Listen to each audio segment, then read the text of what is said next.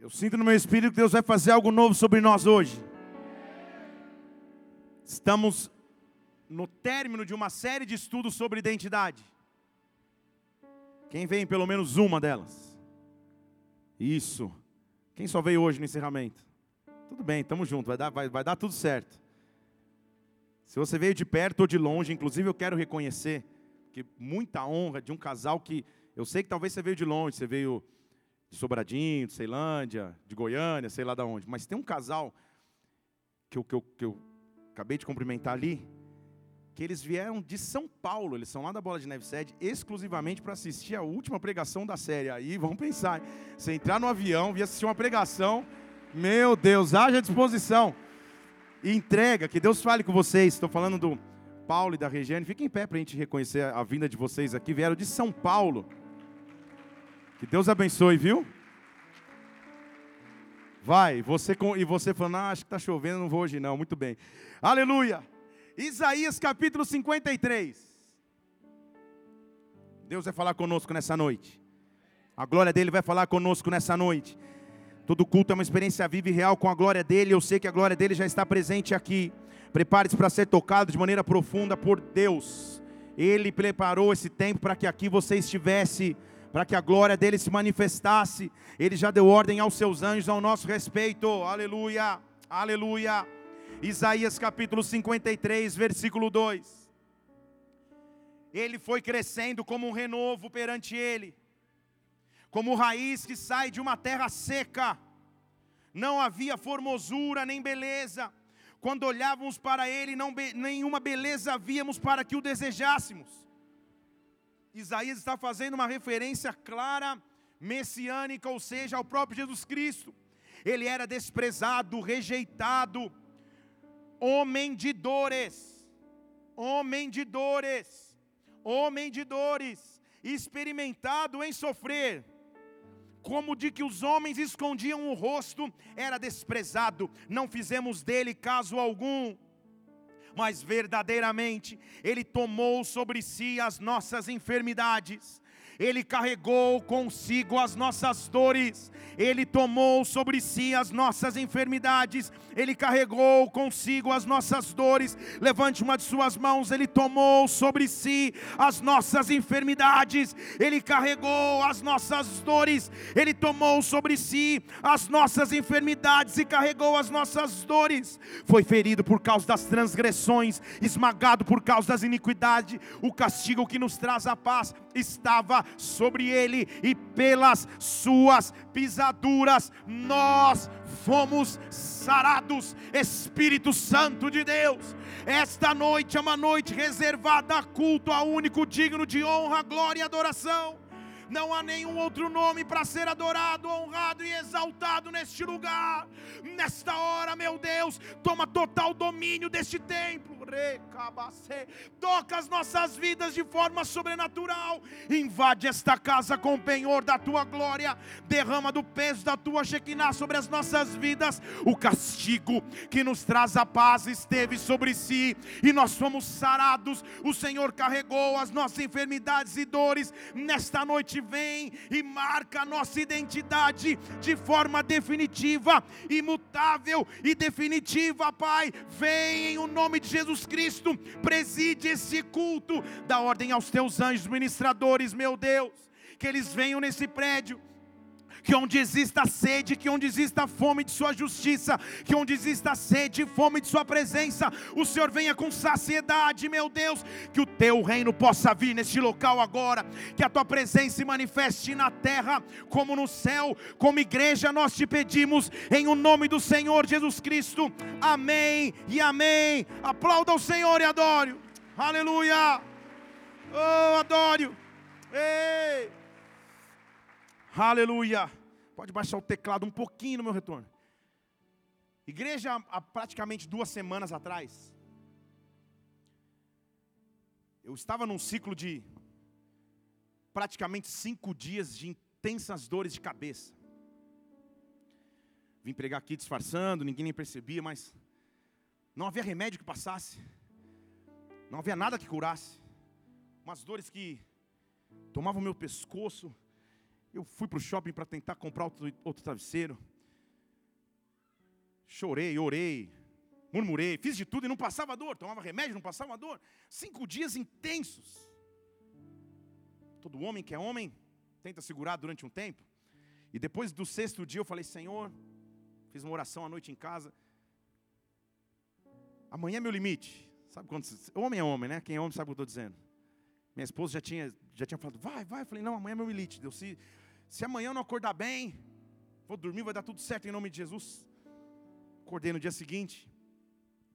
O dia começou, daqui a pouco as mesmas dores. Eu falei, Senhor, o que está acontecendo? Fiz um casamento aqui. Saí do casamento para o hospital. Cheguei lá no hospital com essas queixas. As pessoas já olham como se falasse, meu Deus, nas tuas mãos entrego o espírito. E como me reviraram de cabeça para baixo. Exame de pressão, tomografia do crânio, raio-x não sei da onde, SPC, Serasa, tiraram toda a minha ficha. Pegaram minha veia, colocaram acesso. E a médica olha para mim, eu olho para ela, ela fala, pois é. Eu vou te colocar no protocolo de enxaqueca do hospital. Eu falei, se resolver tudo bem. Aí ela me colocou no tal do protocolo de enxaqueca, que você tinha que ficar numa sala lá. E eu entrei na sala, tinha uns 6 sentados, todos com enxaqueca. Eu falei, amém, amém, amados. Nós todos na caverna de Adulão e sentamos na sala e remédio na veia. E nada de passar. E eu já, depois de 3 horas, volta na médica. Ela falou, e aí, está melhorando de 0 a 10. Eu falei, doutor, não estou em condições de dar nota. Aquele desespero. E aí ela fala, você passa algum estresse, alguma correria no teu cotidiano? Eu falei, doutor, você não leu a minha profissão na ficha? Aí eu brinquei com ela. Aí ela falou, mas não é isso. Você é jovem. Eu falei, obrigado, doutor. Repita, você é jovem, você está bem. Eu fui para o banheiro, na sala do trono, e falei, Deus.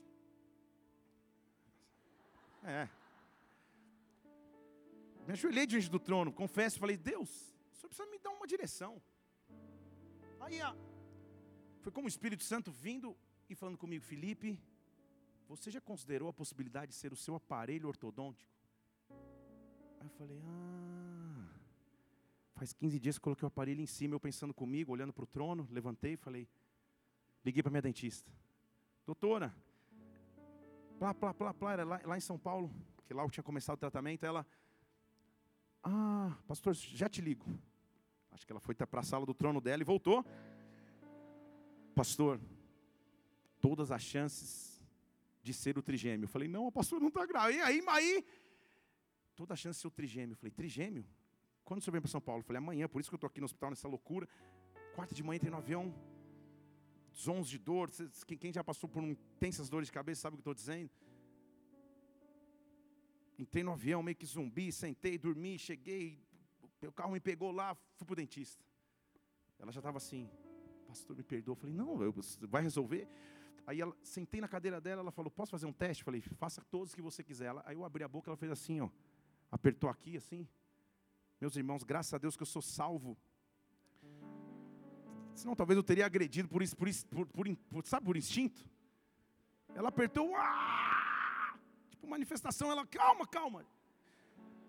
Só que ela falou a frase que para mim marcou, ela falou, achei a raiz da dor. Eu falei, aleluia, faz 7 dias que eu estou buscando, você é de Deus. Ela, sabe o que é, pastor? Quando eu coloquei teu aparelho em cima, explicou de maneira técnica, tentando corrigir tua mordida, e eu coloquei uma resina no teu último dente que não permite que a tua boca feche normal, e tua musculatura está lutando contra aquilo que ela fez a vida toda, eu tentando corrigir. Resultado, o teu trigêmeo está inflamado. Eu falei, eu tenho só 2 filhos, eu pensando comigo ainda.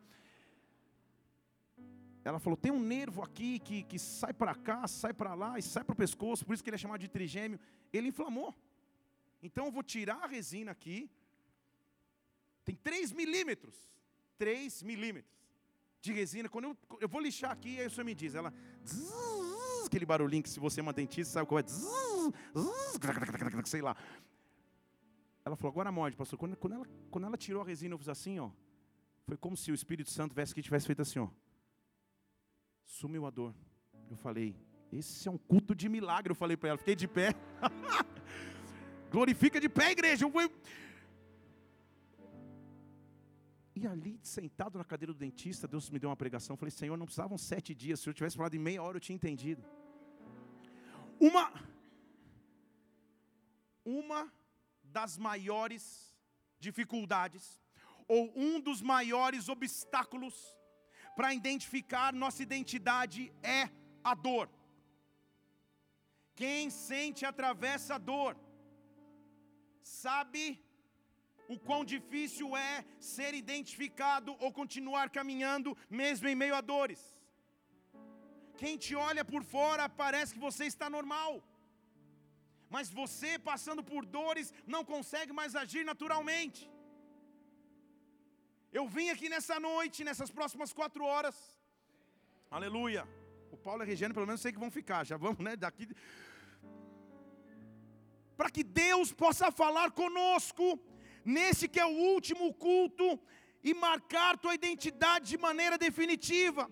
Eu estou aqui para te dizer que nesta noite tua identidade está sendo marcada por Deus, que Ele te trouxe neste lugar para dizer que Ele levou sobre si todas as dores. Ele levou sobre si todas as dores. Apresente as suas dores ao Senhor Jesus nesta noite. Apresente a sua causa ao Senhor Jesus nesta hora. É óbvio que eu não estou falando só de dor física, mas também de dor física. Mas quais são as suas dores? Olha para alguém e fala aí, onde dói? Fala para ele de 0 a 10, onde dói? Estou brincando, essas perguntas do médico eu amo. Eu falei, doutor, eu não sei, não estou no Enem, mas eu preciso sarar essa dor. Quem passa por dores sabe a urgência que é o ser sarado, a urgência e a eminência que é ser curado. E Isaías está dizendo que há alguém que foi rejeitado, que foi desprezado, a qual os homens não fizeram valor ou não deram efeito, e a este foi dado a incumbência de carregar dores, de levar dores, sarados por ele. Em hebraico, sarado significa ter as suas aflições pessoais curadas.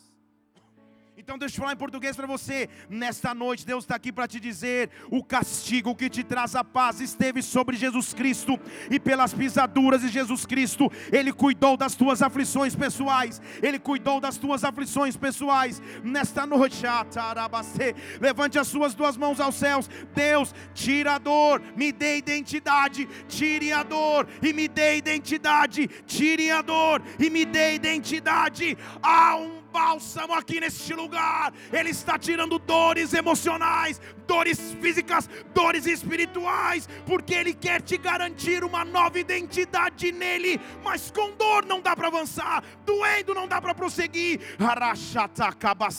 Ele curou as tuas dores pelas suas pisaduras. Dê um brado ao Senhor e adore aqui nesse lugar. Oh, aleluia. Trigêmeo, já ouviu desse trigêmeo aí, né, Mateus? Se eu soubesse, tinha te perguntado antes. Dores. Quais são as dores que nós temos que vencer para receber de Deus uma nova identidade? Quem está comigo aqui, diga aleluia. Deus veio visitar tuas dores hoje. Talvez esteja doendo, só que ninguém vê. Todo mundo olha e só vê o teu exterior, ninguém sabe a dor que está aí. Todo mundo fala contigo, conversa contigo, você convive com as pessoas, mas ninguém sabe a dor que está instalada. Algumas dores que Deus quer tratar, que Deus vai sarar nessa noite. A primeira dor que Ele quer curar é a dor do isolamento. Deixa eu falar de novo. A dor do isolamento. Existe uma diferença gritante, vem comigo aqui, entre solidão, solitude e isolamento. Estou parecendo o professor Pasquale. Existe uma diferença conceitual entre solidão, solitude e isolamento. Solidão é aquela fase de sua vida onde você está sozinho, sente-se sozinho. Não há alguém para compartilhar sonhos, não há alguém para compartilhar projetos, você se sente só. Solitude é a necessidade que nós temos de vez em quando de permanecermos só, para nos concentrarmos ao estudo, para nos concentrarmos no trabalho, para nos concentrarmos em oração. Solidão e solitude acontecem. Agora, isolamento é quando uma circunstância ou alguém te força a ficar só. Vou falar de novo. Isolamento é quando algo provoca teu refúgio, tua fuga, quando você é obrigado a fugir para se refugiar. O isolamento quer nos prender no sentimento de inferioridade, de rejeição, de não pertencimento. O isolamento quer nos fazer viver isolado, sem vontade de ver ninguém, sem vontade de falar com ninguém. Deixa eu ficar na minha, eu quero ficar só. Na verdade eu quero ficar isolado. Isso é uma dor. Estão aqui? Vocês estão olhando para mim assim? Estão aqui? Jesus Cristo quer visitar teu isolamento. Ele quer entrar nas áreas onde você estava isolado. Há pessoas que, vem comigo aqui, mesmo casadas se sentem sozinhas. Mesmo em roda de pessoas ao redor de um monte de gente se sentem sozinhas. Talvez você esteja sentindo extrema solidão. Talvez a solitude agora virou solidão, que passou a ser isolamento. Você se sente isolado, refugiado de tudo e de todos. A tua identidade é sozinho. A tua identidade é sozinha. Mas Deus está aqui para dizer que essa dor chamada isolamento vai embora nesta noite. Esta não é a tua identidade. Esta é a primeira dor que vai embora, porque a primeira seta que vem sobre alguém que se sente isolado é: ninguém me entende, ninguém sabe o que eu passo, eu estou em dores, parece que ninguém percebe, eu estou em dores, parece que ninguém vê. E às vezes no físico isso se manifesta sobrenaturalmente também. Igreja, eu acordava sem conseguir andar direito, de tanta dor, uma dor que pegava o pescoço, vinha na cabeça, aquela coisa assim. O Mateus vinha brincar comigo, a Isabela vinha comigo, a pastora vinha falar de Centro Paulista. Felipe, eu falei: meu Deus, parece que ninguém percebe. E por mais que você comente: estou com dor de cabeça, legal, mas Felipe, porque ninguém entende a profundidade da dor, a não ser quem atravessa. Vocês estão aqui? Como é difícil continuar convivendo mesmo em meio a dores. Por isso, antes que você receba a identidade, Deus precisa e vai te curar das dores. E a primeira é essa dor de se sentir sozinho, de se sentir isolado. Deus está invadindo o teu quarto de solidão, isolamento nesta noite, dizendo que o controle ainda é dele, que ele é Emanuel, ele é o Deus conosco. Ele quer te oferecer algo novo, ele quer te oferecer vida nova. Uma mulher era obrigada a estar em isolamento. Pense comigo na história de uma mulher que pertencia a um povo que não falava com os judeus. Parece não ter muito clima mesmo em meio aos seus.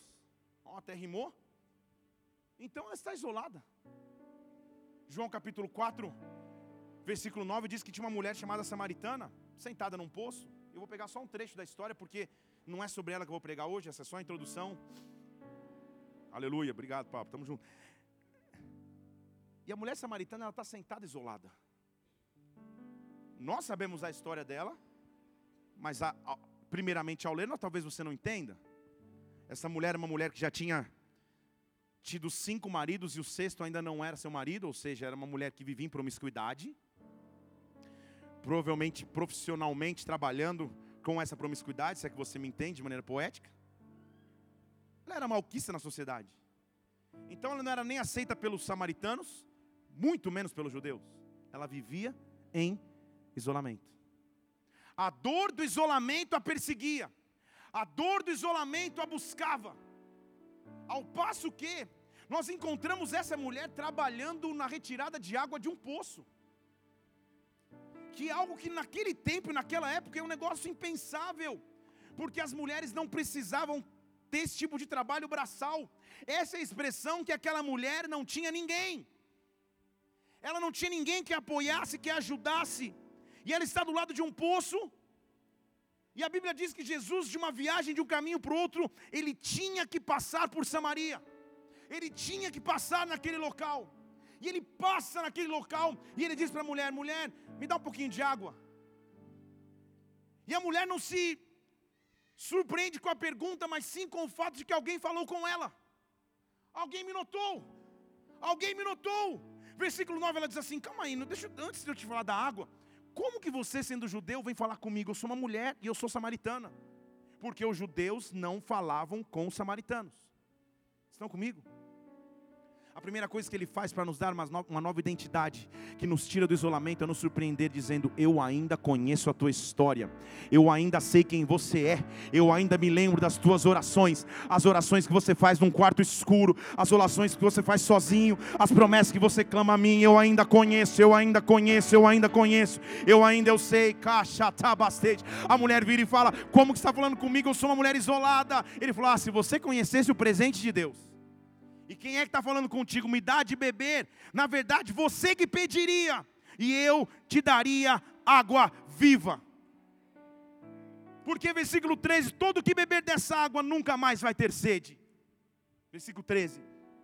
Mas versículo 14: aquele que beber da água que eu lhe der nunca terá sede, pelo contrário, a água que eu lhe der será uma fonte de água que jorre para a vida eterna. O que Deus está oferecendo para aquela mulher isolada, desprezada, marginalizada, é uma nova identidade. Você chegou no poço com a dor do isolamento e sairá daqui com uma água que preenche a tua vida para sempre. Eu estou trocando a dor por identidade, eu estou tirando a dor e eu estou colocando identidade. Se você soubesse com quem você fala, Ele diz, se você soubesse que eu posso resolver,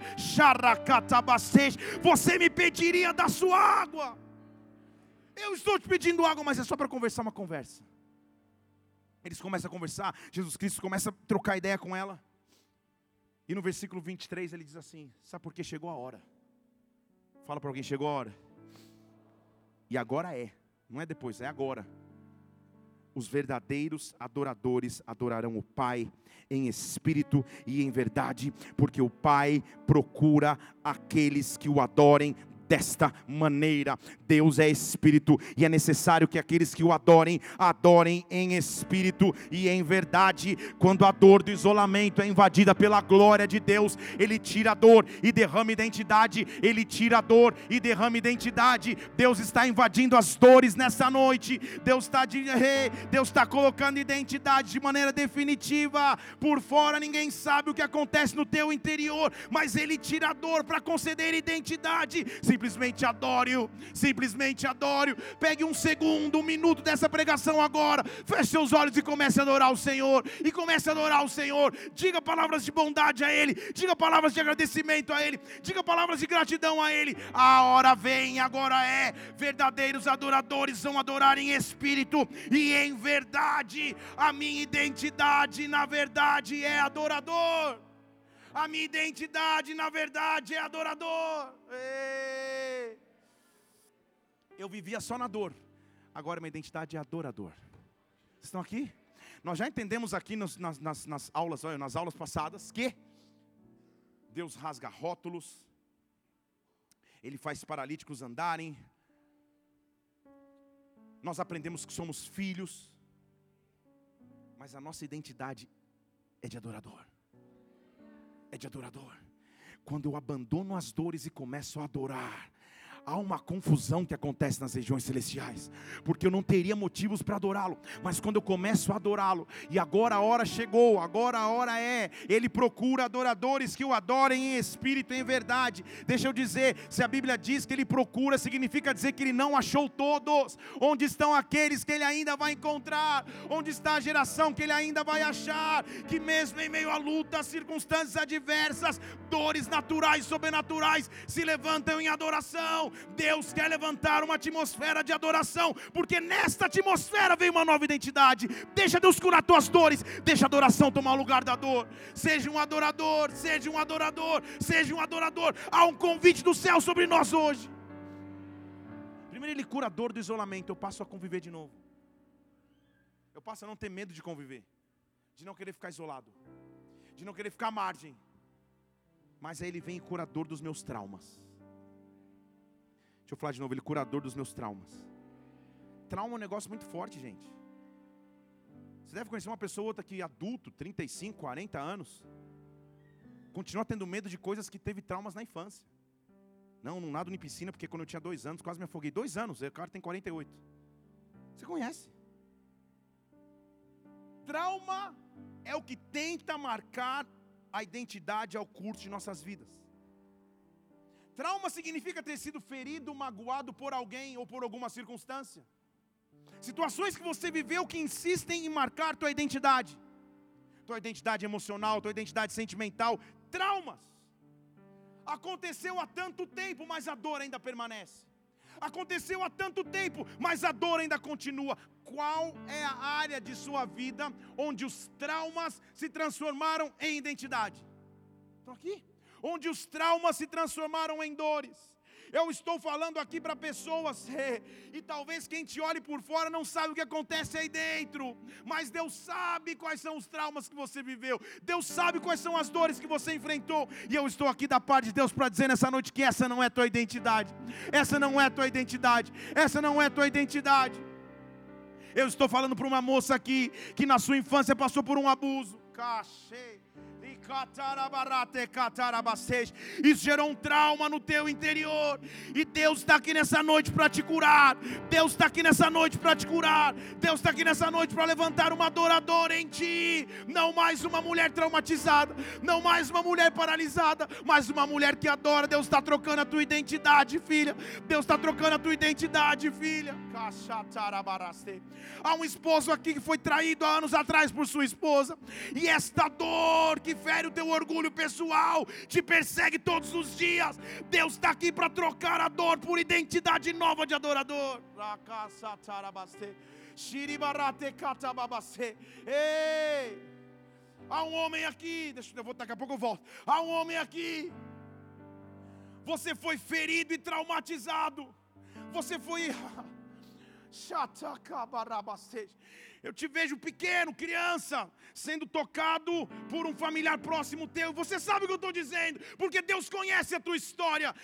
Mas essa não vai ser mais a tua identidade. Há uma mão de poder de Deus aqui neste lugar. Há uma glória de Deus aqui nesta casa, tirando a dor, colocando identidade. Deus nesta noite,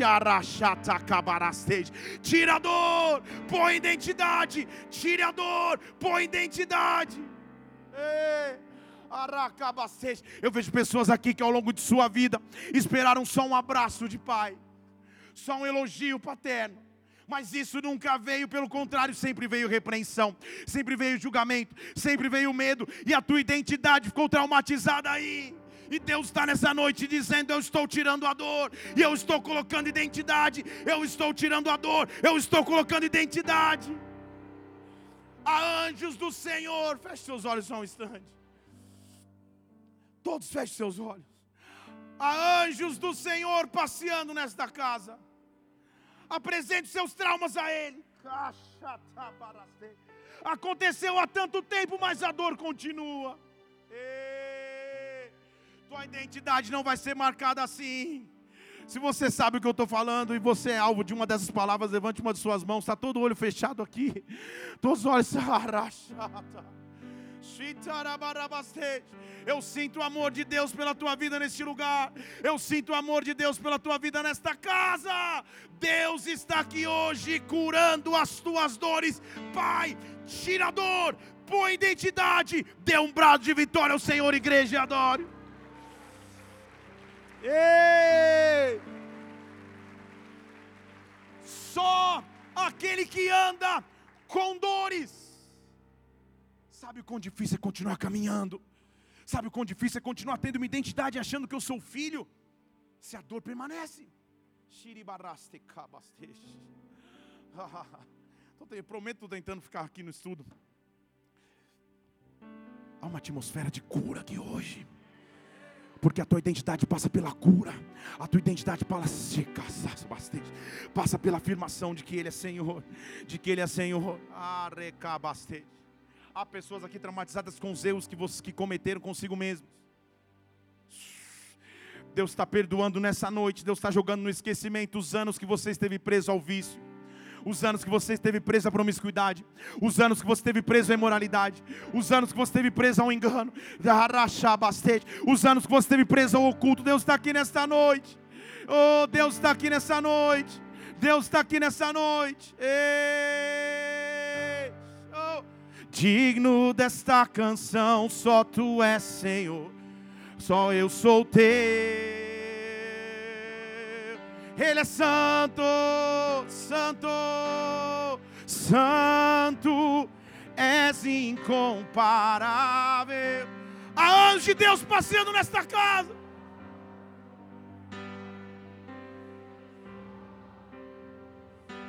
Oh, oh, adoro, adoro, adoro. Sei. Tirador, põe identidade. Tirador, põe identidade.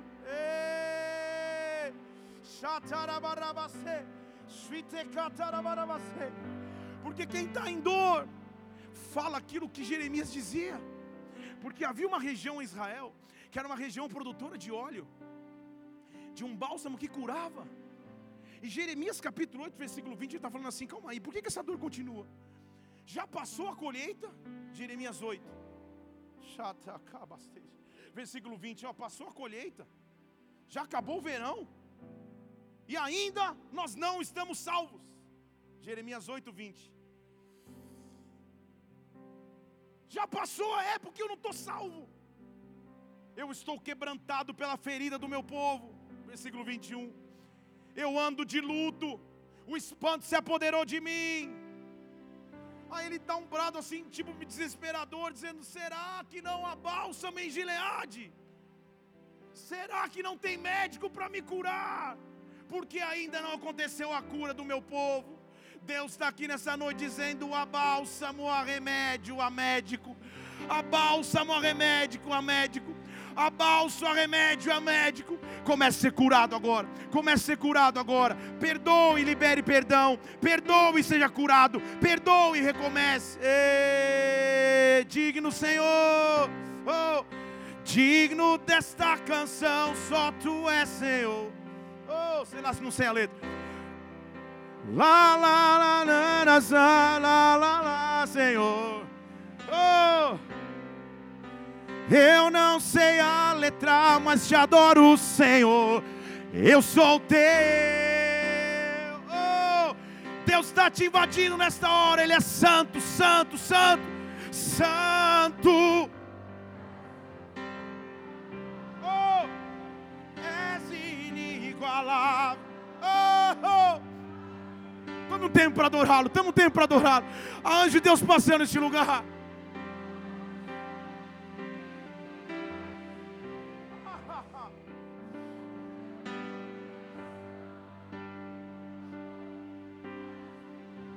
Eu vou construir, Deus.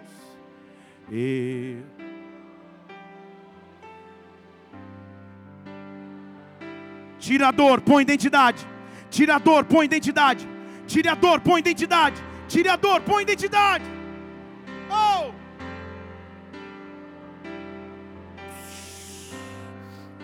Ei!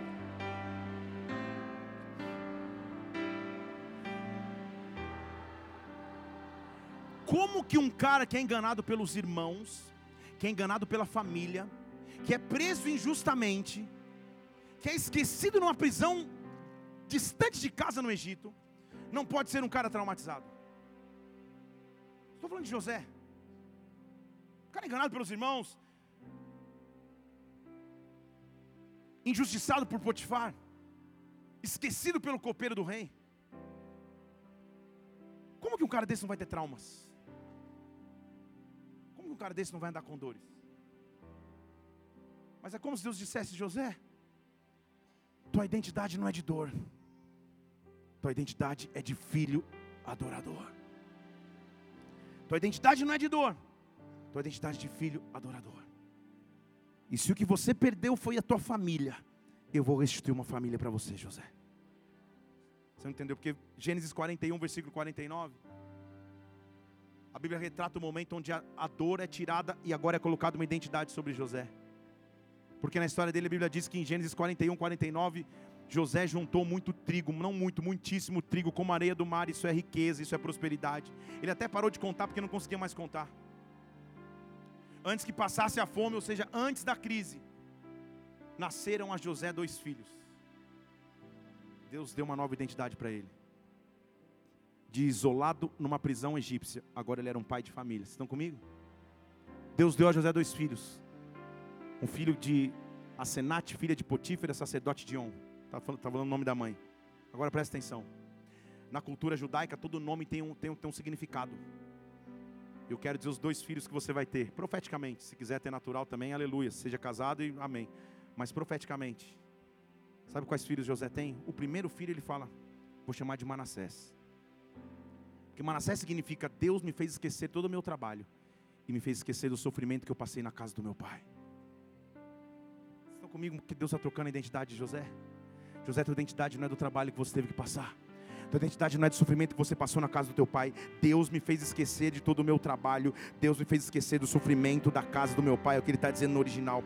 E o segundo filho, ele chamou Efraim, que significa Deus me fez crescer na terra da minha aflição. Sabe o que ele está dizendo? No meio da minha maior dor, Deus me fez crescer. No meio da minha maior dificuldade, Deus me fez crescer. Deus me deu uma identidade. Eu tenho que adorar a um Deus que não me deixou ficar em dores, mas que deu uma identidade de filho, que me deu uma identidade de adorador. Deus está te dando uma nova identidade nesta aflição que você está vivendo agora, nesta dor que você estava vivendo até então. Ninguém sabe o que passa nas suas emoções, ninguém sabe o que passa no teu físico, ninguém sabe o que passa nas tribulações que você anda no dia a dia, mas é nesta terra que Deus está te fazendo crescer e te dando nova identidade. Receba a cura nesta noite. Deus, tira a dor, me dá identidade. Tira a dor, me dá identidade. Se você crer nisso, dê um brado ao Senhor e adore aqui. Ei! Oh!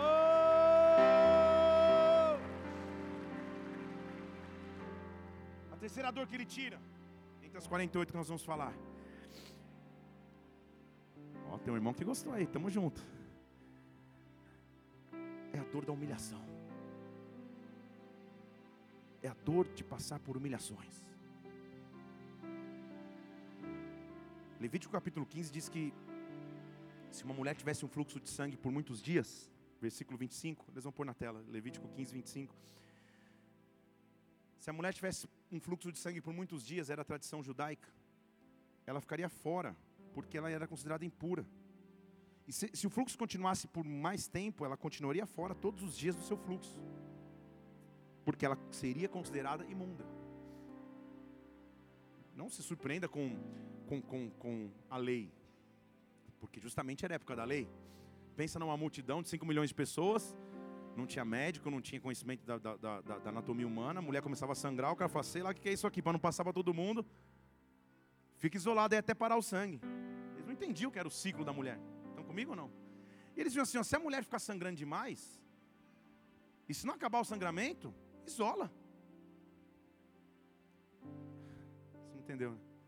Se ela estiver passando dores, isola. Se estiver sangrando, ferida, isola. E ninguém encosta, é considerado imunda. Tudo bem, tem ciclos que duram uma semana, um mês, sei lá. Mas 12 anos de ciclo ininterrupto. Deu o sangue de Jesus. 12 anos. Pensa no estoque que ela tinha que ter de sempre livre. Muito bem, não é isso? 12 anos, igreja. São 12 anos sendo considerada imunda. 12 anos não podendo conviver com ninguém. 12 anos isolada, traumatizada e humilhada. 12 anos rotulada. 12 anos à margem da sociedade. Mas a Bíblia não explica como nem porquê. Essa mulher um dia recebe uma notícia. Tinha um grupo do WhatsApp que era as dolorosas ou as excluídas. E nesse grupo alguém põe um post. Miga, você não sabe. Miga, sua louca, você não sabe. Veio a notícia que Jesus vai passar pela cidade. Veio a notícia que aquele que tem curado, que tem multiplicado, que tem ressuscitado, que tem libertado, ele vai passar aqui. Aí outro deve ter comentado, quem me dera alguém desse grupo tivesse coragem de sair do isolamento para tentar falar com Jesus. Falar para uma pessoa que pela lei não podia conviver, para que ela vá entrar numa multidão, é um ultraje, é uma humilhação pública, é um risco de punição pela lei. Mas esta mulher toma uma força, porque ela diz: eu não posso perder a passagem do único capaz de acabar com as dores, do único capaz de acabar com as necessidades, do único capaz de me dar nova identidade. Então eu vou romper com o meu medo, com a minha vergonha, com a minha acusação, com o meu julgamento, e eu vou. Lucas capítulo 8, 43 diz que uma certa mulher, o milagre foi tão sobrenatural que não deu nem para registrar o nome da mulher. Uma mulher aí, não deu para anotar o nome, mas ela aconteceu um momento. Uma certa mulher, Lucas 8, 43. Ela tinha um fluxo de sangue de 12 anos. E você aí chorando, que às vezes uma semana, e os irmãos chorando só porque 5 dias no preparo para essa semana, aquela tensão. 12 anos, igreja. 12 anos. Só que 12, hein? É o número bíblico de relacionamento entre Deus e os homens. São 12 tribos de Israel, são 12 os discípulos, são 24 anciãos, 12. Então essa mulher está há 12 anos.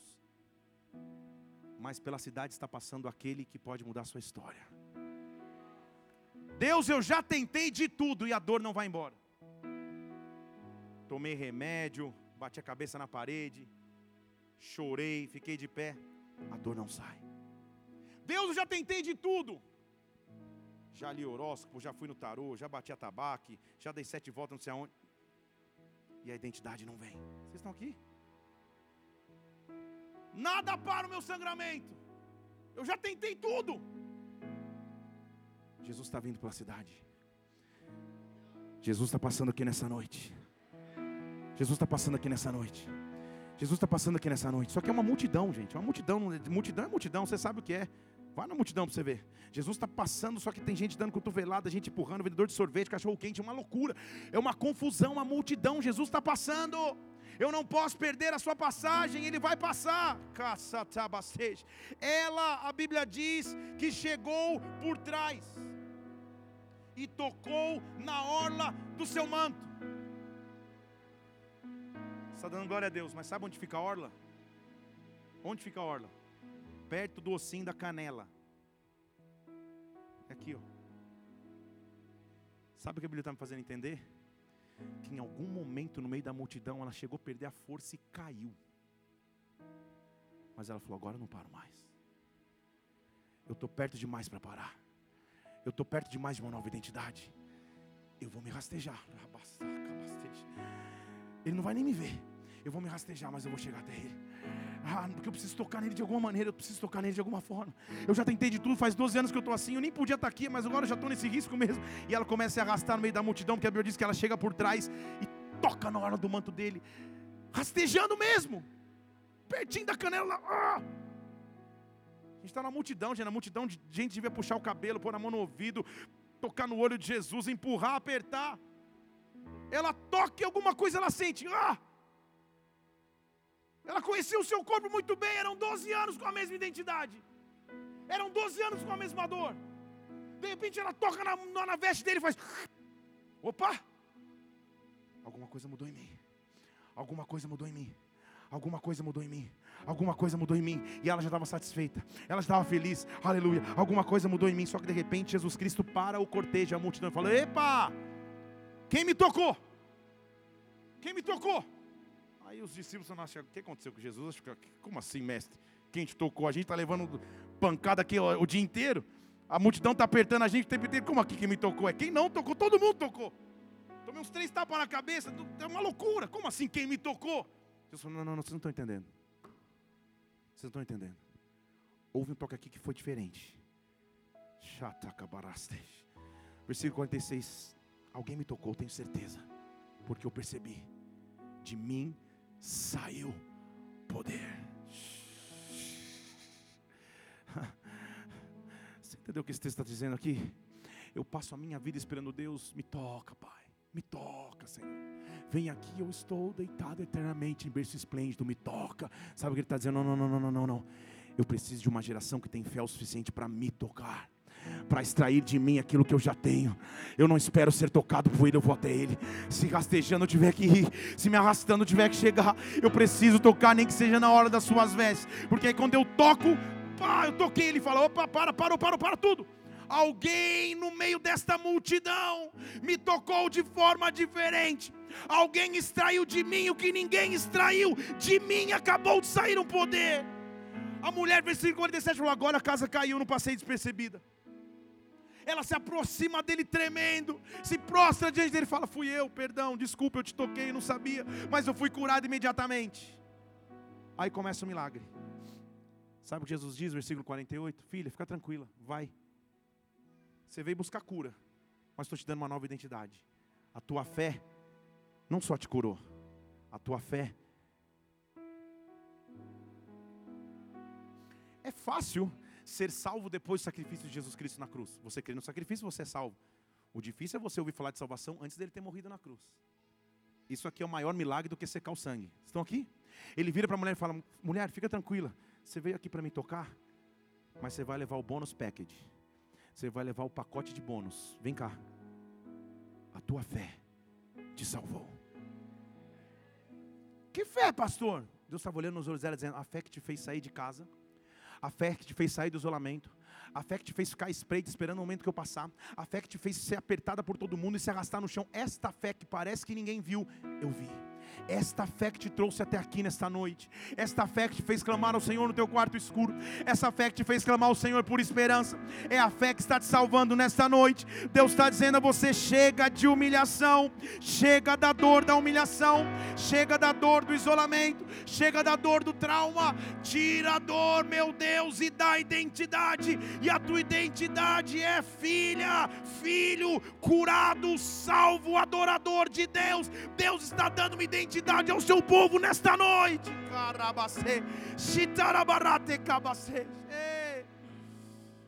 Quando Ele me cura, Ele tira a dor dos julgamentos e das acusações.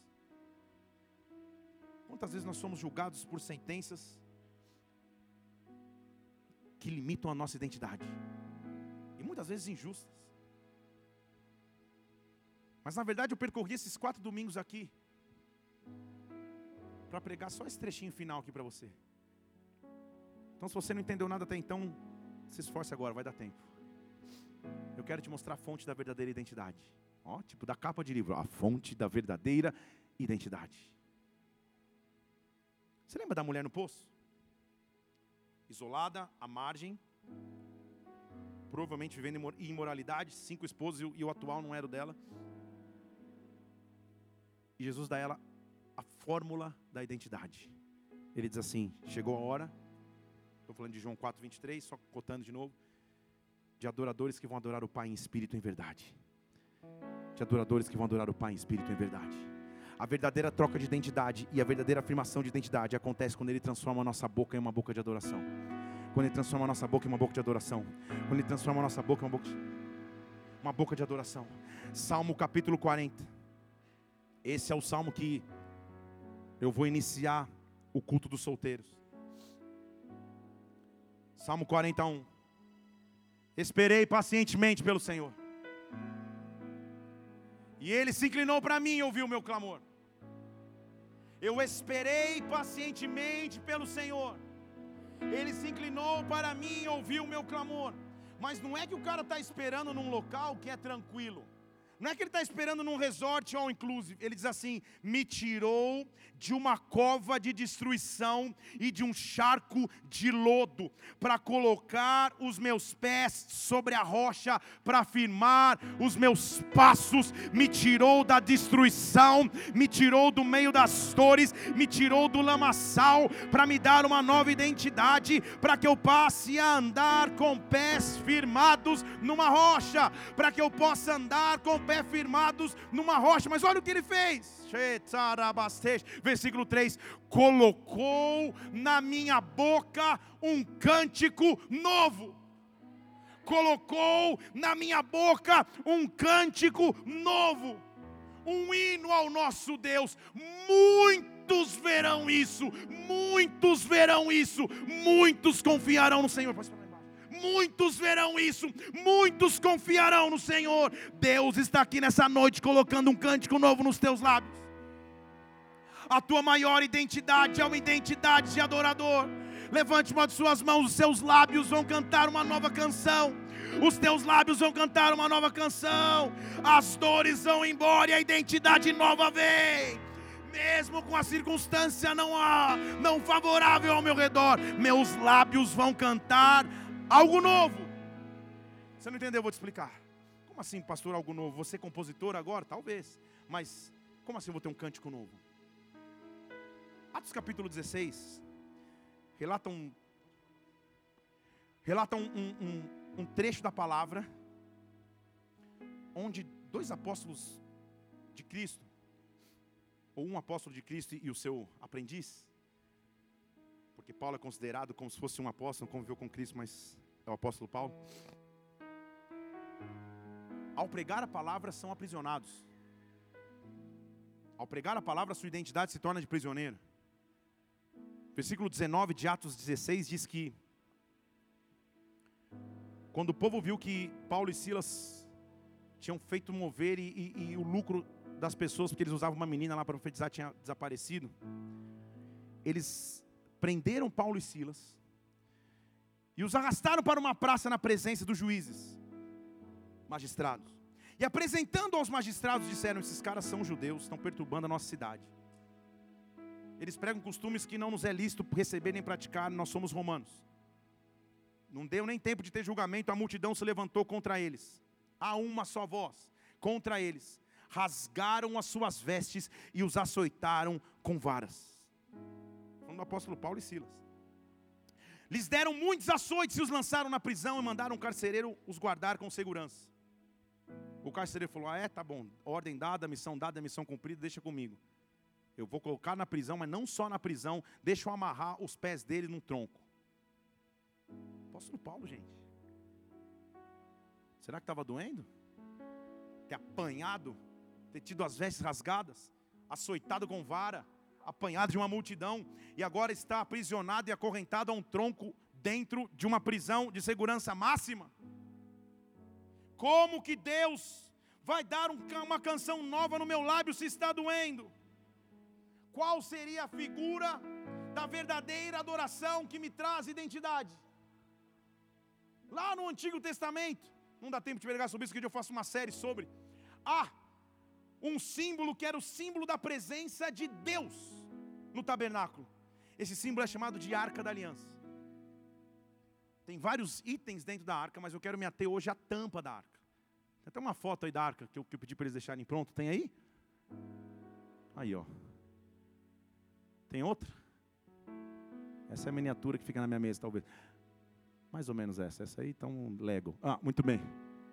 Tem outra? Isso. O que tem em cima da tampa da arca? O que tem em cima da tampa da arca? A arca é a figura de presença de Deus. E em cima da arca tem o quê? Tem o quê? Pastora Mila, vem cá. Não faz essa cara, vem cá. Isso. 2 anjos ficam na tampa da arca, vira de costas. Mas eles não ficam assim. Tudo bem? Ó, dá tipo foto de CD. Eles ficam assim. Eles não ficam assim. Como que eles ficam ali de acordo com a foto? Eles estão fazendo o quê? Estão de frente um para o outro. E como que eles estão? Ó. Como que eles estão? O que esses anjos estão fazendo? O que esses anjos estão fazendo? Isaías capítulo 6, pode voltar. Isaías capítulo 6, versículo 1. No ano da morte do rei Uzias, eu vi o Senhor assentado sobre um trono. Eu vi o Senhor assentado sobre um trono, aí ó. E a orla do seu manto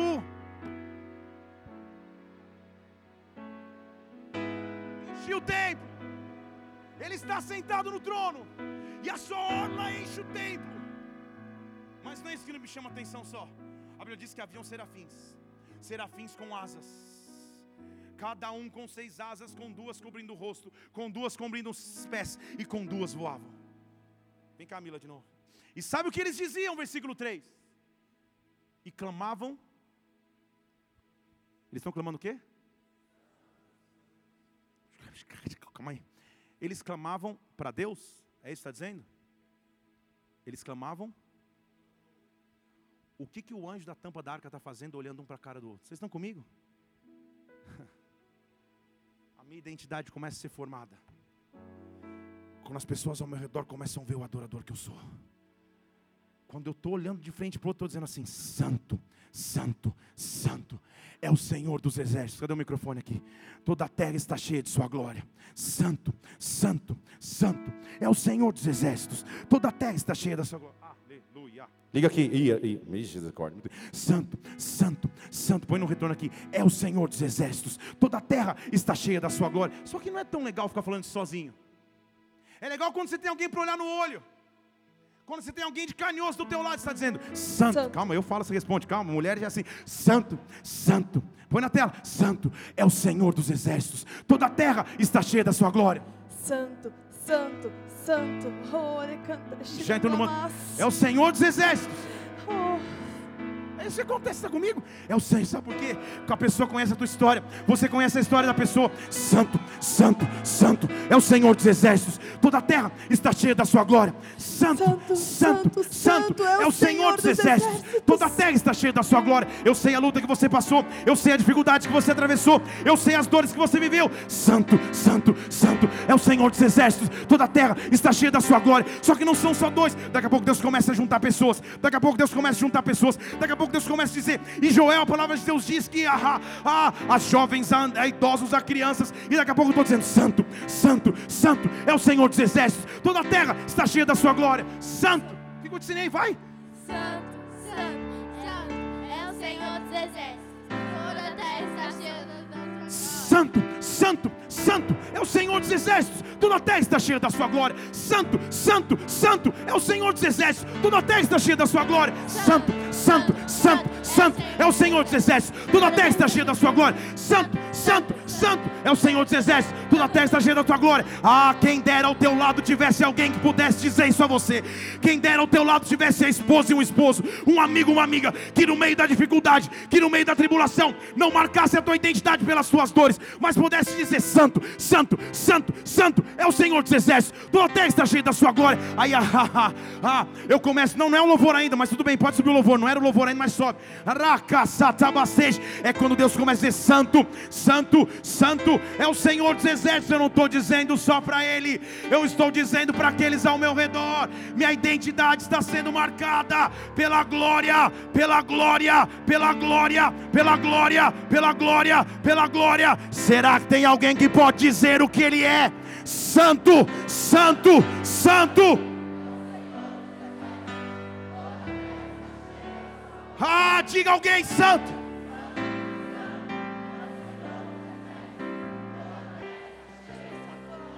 Diga. Santo, Vem cá, Felipe. santo é o Senhor dos exércitos. Toda a terra daqui a está pouco... cheia da tua glória. Santo. Santo, santo, santo é o Senhor dos exércitos. Toda a terra está cheia da tua glória. Tudo bem, pausa aí. Só que Aleluia. vocês percebem que a gente está acostumado a dizer só para Ele, mas os anjos estavam dizendo um para o outro. Eles estavam olhando um para a cara do outro, dizendo assim: olha aqui, você não está sozinho. Santo, santo, santo é o Senhor dos exércitos. Toda a terra está cheia da sua glória. Santo, santo, santo é o Senhor dos exércitos. Toda a terra está cheia da sua glória. Será que você pode encontrar alguém para dizer isso aí? Será que você pode encontrar alguém para dizer isso aí? Santo, santo, santo, santo, santo é o Senhor dos exércitos. Toda a terra está cheia da sua glória. Santo, santo, santo é o Senhor dos exércitos. Toda a terra está cheia da sua glória. Oh, santo, santo, santo é o Senhor dos exércitos. Toda a terra está cheia da sua glória. Santo, santo, santo é o Senhor dos exércitos. Toda a terra está cheia da sua glória. Santo, santo, santo é o Senhor dos exércitos. Toda a terra está cheia da sua glória. Oh, abra a boca e produz identidade. Abre a boca e produz identidade. Abra a boca e produz identidade. Abre a boca e produz identidade. Santo, santo é o Senhor dos exércitos. Toda a terra está cheia da tua glória. Santo, santo, santo é o Senhor. Aleluia, aleluia, aleluia. Aleluia, aleluia, aleluia. Você está entendendo comigo?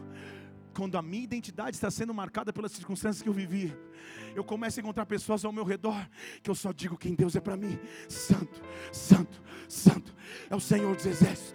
Toda a terra está cheia da sua glória, porque eu estou contemplando o seu trono, eu estou vendo a orla das suas vestes. Não dá tempo de falar mais nada.